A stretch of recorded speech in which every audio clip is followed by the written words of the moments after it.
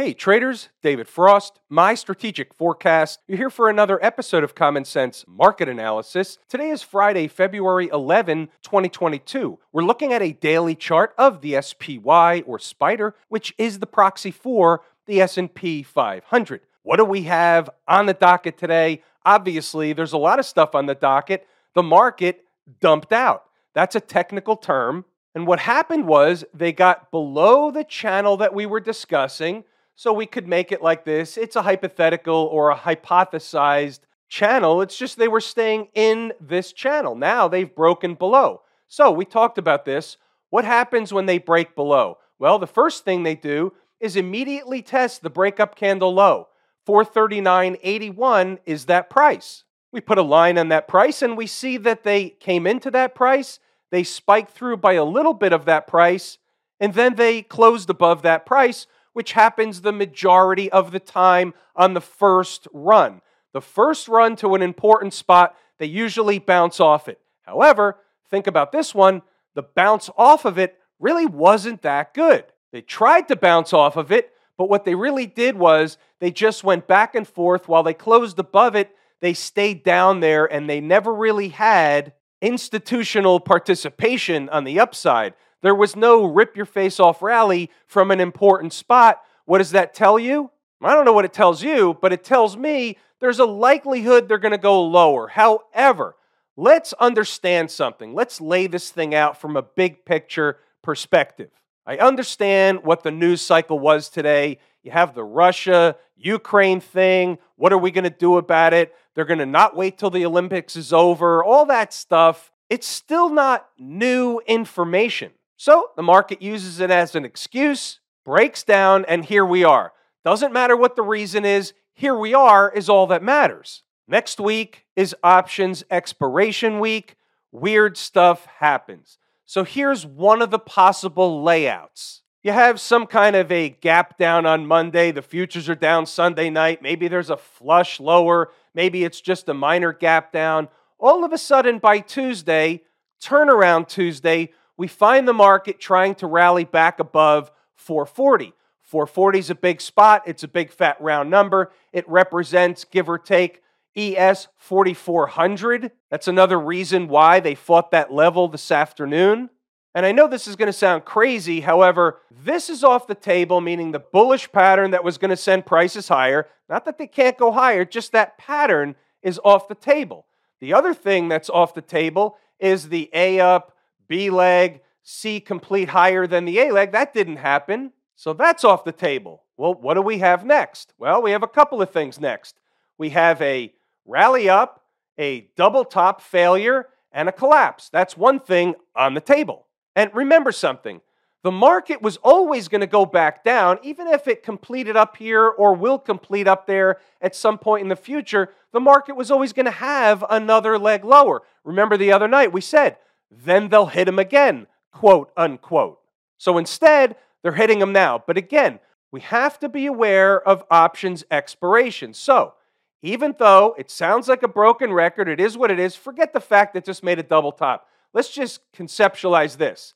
The market rallies up, it fails, comes back down, finds a low on Monday or Tuesday, and all of a sudden starts back up again. Guess what? We're back in business with a potential ABC. Don't discount that scenario. We're not talking about them going back up yet, all the way up here. Nothing like that. Just that, don't discount. They put in another low rather than collapse back down. Now, if you wake up Monday morning and they're collapsing back down, well, then that's off the table. I'm just giving you the scenarios. Where is that possible spot? Well, let's use a zone since obviously the market is volatile. You get big swings in both directions. We need a zone for where the market might find garden variety support, which also gives us something where if they get below and start closing below, then something else is developing and the lows would be on the table. We're going to call it 435 to 432. So as a wrap up on the daily chart, let's say this. 439.81 is a line in the sand. Below that opens the door 435 to 432. No guarantee they get there, but the door would be open for them to waltz on through and head down in the southern direction to that zone. Below 432 opens the door for some other stuff lower. Inside the number members will have that stuff Monday morning on an as-needed basis.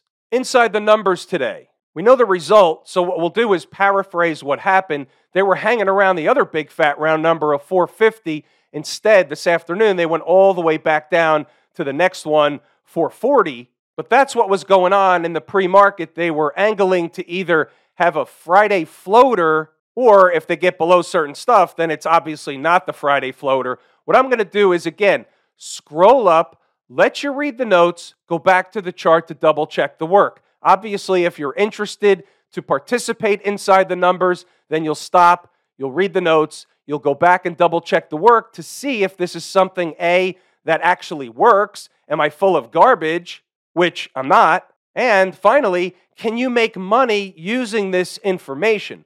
What I will tell you is if they get below a certain stuff on Friday, you don't want any part of it. You don't want to get into a trade on Friday afternoon and have to live with it on the weekend if you're wrong, and you have to either book losses or stir over the weekend holding a position that you shouldn't have taken. So therefore, by design, I'm not providing this information on an afternoon like today. We'll circle back to some stocks on the move stuff. 446 is an important spot on the downside. And, so check this out, if they get below and they reach 443.83, that's a low that will be short-term Irene from an intraday perspective, meaning if they get below that, what are you looking at? Yeah, 440. So when I shut it down for the day, none of that stuff was happening on the downside. No longer interested in 446 by the time I sign off, so nobody should have been trying to pick off 446. Let's circle to stocks on the move, and then I have something really juicy that I'm going to show you after stocks on the move. We had 4 on the board, CLF, TTDX, and CFLT. We're going to take a look at 3 out of the 4. X did not hit its entry target. Let's look at the other ones, see what happened. Cleveland Cliffs came close in the morning, had the rip-roaring rally away. Therefore, by the time they come back later in the day, you're not interested in this spot anymore, especially on a Friday afternoon with a couple of hours left of trading. No dice. TTD, same routine on the first level, second level too late anyway. They're eating time off the clock above this level. We want the ones that come straight in. I can't say it enough. About CFLT. Now, Jordan was on this one in the room, did not take the first level because it came up short, bounced away, so he took a pass on that. The same exact thing happened at the second level. He took a pass on that. He bought the third level along with many traders in the live room, and they made money on the third level. Had a nice bounce up, went as high as 61.86. You're pulling in with a stand-up double. Maximum gain of $2.55 in minutes. Traders take profit along the way. You never know which ones are going to give you the rocket ride. Now, we're going to take a detour and go back to the SPY. Why? We're talking about the swing trade. We're talking lazy swing trader. There's a method to the madness. A couple days ago, there was a short trade issued. As long as they got up to 455.50 or above, as long as they didn't get above 458.12, and they did not. This is my inbox. We're focused on the only one you can see. You don't need to see the other stuff. We're focused on Billy. Now, Billy responded to an email today. This is the email about TBT. We booked profit in the TBT option yesterday. Not all of it, some of it. What did they do today? TBT pulled back. The option pulled back. It's funny how that works. That's also from the Lazy Swing Trader. Billy writes, just wanted to show you the profit from Lazy Swing Trader. It was a crazy ride. I still have SDS. Are you sure you're not taking some profit out? I'm still holding SDS. That day, there were 2 trades wrapped up into one. Put back on the profit I took off of SDS. We're playing the market in both directions. And we bought the option on the SPY. So Billy attached something at the bottom of the email. Okay, here you go. Now, we're going with, Billy didn't make this out of Photoshop. We're going with, he sent me the real thing. There's real money being made. Now, understand, I can't scroll up in this screen. There's a little more at the bottom, but you get the point. He was up $48,000 plus. Now, understand, I think in here it said somewhere he had 60 puts. Yeah, right here, quantity, 60 puts. Not everybody has an account to handle 60 puts. I get that. Doesn't matter. The point is, whether your account is a fraction of the size or 10 times the size, it doesn't make any difference. We're working on, does this work? Base hits, put you in the Hall of Fame. Sometimes you get a double. Sometimes you get a triple. Sometimes you get a home run. But we're always swinging right back up the box for a base hit. Couple more comments on that. Let's also go with, that wasn't Billy's life savings. Billy knows what he's doing. Billy's a trader. Billy knows how to make money. Billy's taken losses before. Billy understands what he was doing. We're going with that. Kind of like the old Bo knows. Remember Bo Jackson, probably the single best athlete ever to walk on this planet. Nike had commercials back then when he was playing. Bo knows, and it was all kinds of different stuff. There was a great series of commercials. Well, in this case, Billy knows that wasn't his life savings. We had an email conversation today. I implored Billy to take some profits today, even though he can hold some for the you never know, but you never know. Have we ever seen them gap higher on a Sunday after things looked like they were going into the abyss in the close on Friday, and all of a sudden everything's fine by Monday morning? That happens. I don't know if it will happen or won't happen following Monday, but it does happen. So when they hand you those kind of profits, you must book profit along the way. That's how we treat this as a business. Some of the traders that emailed me late last year complaining that there wasn't enough trades in the lazy swing trader, I wrote back to you and I said, just hold your horses, wait until after the new year, things are going to heat up, patience pays. I said that every single time. You don't have to always be in a trade. You should be in a trade you're 100% confident that it's going to work. They're not going to work 100% of the time, but you have to go into it with 100% confidence. Not because something might work and you don't want to miss it. That's not the right approach. IWM. Quite interestingly enough, we still have relative strength in the IWM. Let's take a look at this objectively. Where did they close? Above the 20-period moving average. Okay, at least that's something in the bull side of the ledger. They were down 0.8% today. The S&P 500 was down 1.75%. Okay, that's another thing on the bull side of the ledger. And then you start thinking to yourself, or I'm thinking to myself, you might be thinking to yourself, hey, wait a minute. We've got that options expiration thing next week. Maybe they're going to rip the market up. Maybe the whole Russia thing was not yet. Or maybe it's a sell the rumor, buy the news. Any way you look at it, the IWM is still in a short-term uptrend. So it's in its own channel. This may be bearish eventually, but right now, until it breaks out of this, you could still have one of these working. It could go on for a while. We've seen this before. So as long as they don't break the bottom end of this channel, then things are okay to stay in the channel. Eventually, the channel will break down and they'll go lower, but that could take a while. They could still get up to the 50-period moving average. Remember, next week is options expiration week. I can't say it enough because weird stuff happens. Happens on individual stocks. It happens on the individual indices. It happens all over the place. Not every single options expiration, but it's an awareness, and especially when you have enhanced or increased volatility like we do now, you have to be aware of the unexpected. There is no unexpected. Expect all unexpected. Net, when you look at the IWM and the Qs, which we'll look at in a moment, they're all going to trade together.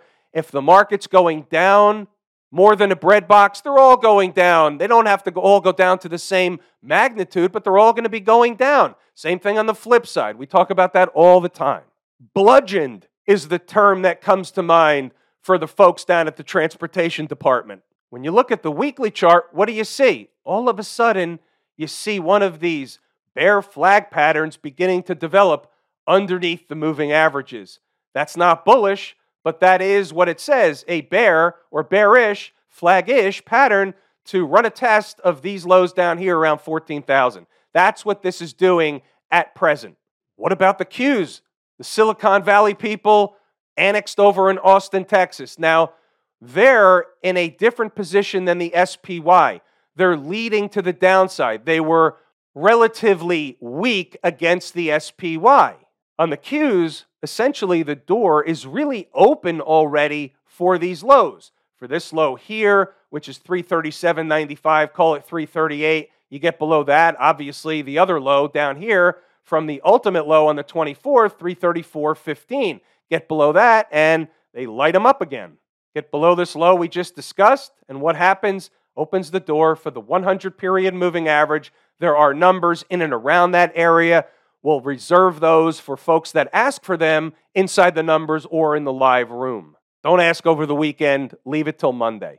The financials. So they're coming down from the gap, still above all the moving averages, and even on the weekly chart. So technically speaking, there's nothing wrong with this chart. The trend is your friend, and you know the rest. But here's what I'm looking at. This is what just jumped off the page on the weekly chart at me.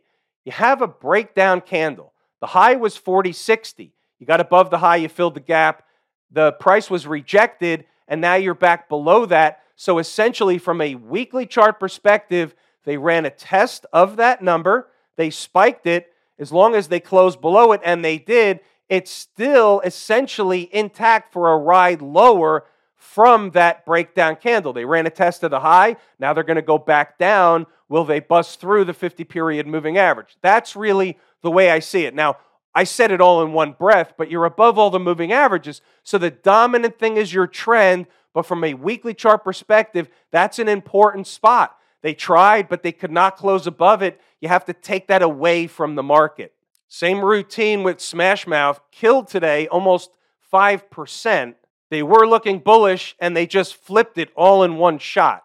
It's all going to hinge on what happens in the broader market leading into Monday. We all know that. So with that, inside the number members, we'll have the numbers bright and early as we always do.